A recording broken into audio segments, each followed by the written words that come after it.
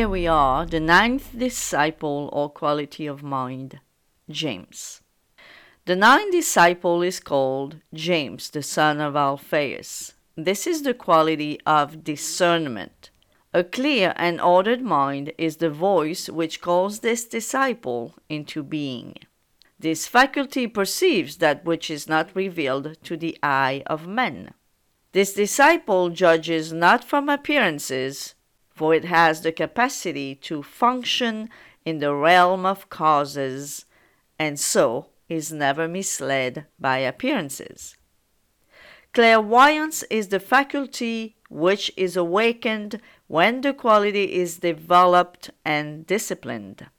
Not the clairvoyance of the mediumistic seance rooms, but the true clairvoyance or clear seeing of the mystic. That is, this aspect of the mind has the capacity to interpret that which is seen.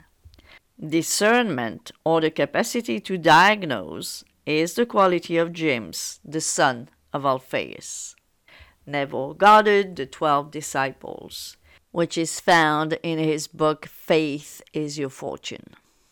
So this is a quality of mind that is very much necessary for all of us, and that is lacking, I have to say, for a lot of people that are new to this law, and even some that are not so new, but who keep on reacting and thinking about and meditating on the past or what is in their physical reality.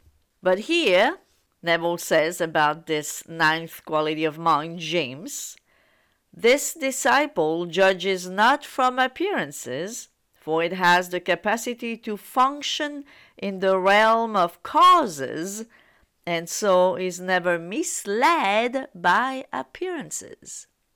So we could say that a lot of us are constantly misled by appearances, right? Because you keep on reacting to your past or to your present circumstances rather than trusting that the realm of imagination is the one that creates. You have to understand, but not only with your mind, with your brain, but you really have to understand from within, to really understand, not just from the brain, but really understand from your whole being that your world out there, every minute of it, is just feedback, is just a reflection of your inner world. To give you an example, typically, I hear from people that keep on running and rerunning and rerunning the same type of story within themselves. They keep on thinking about it, they keep on repeating it, they keep on noticing it, they keep on doing this with the old story, with the old self of theirs. And then they are surprised that their reality out there in the 3D doesn't change.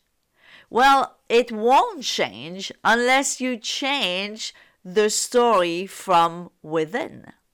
This is why Neville said we don't manifest what we want, we manifest what we are.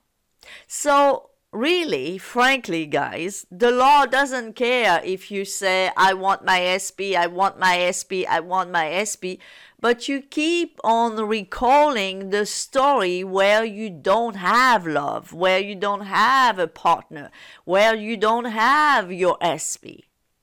If this is your story, and you should know if it is your story, because you keep on telling it to yourself and then to me, right? If this is your story, if you are not willing to drop the old story, to drop the old man completely and start telling yourself a new story and only that new story from within, changing yourself from within changing your thoughts, changing your reactions, changing how you feel from within, that old story will and has to, according to the law, has to keep on playing in your external world. Something that I always say to my client is, the law is very simple, but it's unforgiving, right? You can't keep on playing in one way or another. You can't keep on playing the old story of yours and expect to experience a new one in your external world. This, my dear friend, trust me, I've tried it. I've tried it like everybody else, right? It doesn't work. It doesn't work. In other words, you could say that the law doesn't care about victims. If you want to be a victim, hey, go for it. But by law, you are going to manifest victim stories. So if you want to change your external world, you've got to change from within. And if by now you are aware that your old story is what creates your external world, is what has been creating it and what is keeping on creating it, you've got to change that. You've got to drop the victim. The victim has to die if you want to live a life that is not a life of a victim in whatever area of life you are concerned about. And we see that a lot in two main areas, right? In the area of relationship and the area of money. It is very, very easy in those two areas to feel that we are such a victim. But the thing is, it will change very quickly for you. Trust me, very quickly for you. The minute you drop that old story. But once you drop it, don't go back picking it up in a few days from now, or in a month from now, or in 6 months from now. Drop it for good. Don't be, as the Bible says, in a very explicative words, don't be like a dog returning to its vomit. Right? Once you drop the old story, leave it there. Let it die. Let it rotten. Let it disappear. And embody the new man, the new person with a new story.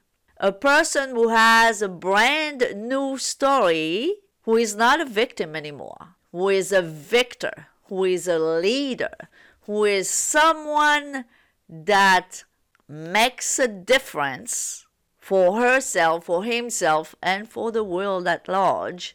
If you do that, your life will change because it's law. It will be automatic. But if you do not do that, if you have listened to all my 85 podcasts and watched my 200 videos and even heard me talk to you directly, and you feel that your life hasn't changed yet, especially the area that you want to change most in your life, it's because you haven't practiced. Practice makes perfect. When you embody the state of the new you, your old state might come back here and there, right? It might try to come back and even come back. When it happens, don't panic. Just do it again and again and again. Every time you notice that you are in the old state again, well, get yourself in your new state again. And do it again and again until it feels comfortable. Until your new state becomes more and more natural. And eventually your new state will be the state of yours. That will be the natural state. But if you don't watch, if you don't observe your thoughts and feelings and work on that mental diet of yours, meaning being the observer of your thoughts and feelings and changing that by telling yourself a new story, unless you keep on doing that until it sticks, so to speak, but rather you let the old story take over and over and over again until you get overwhelmed, until you do this work, until you do that so your new state will stick. Your physical world, your physical experience will be the same. As within, so without. But once you manage to embody the new state and to persist into inhabiting that new state until it sticks, your external world will definitely change. So practice this ninth disciple or quality of mind, which is the capacity to discern and diagnose the quality of your mind, of who you are from within.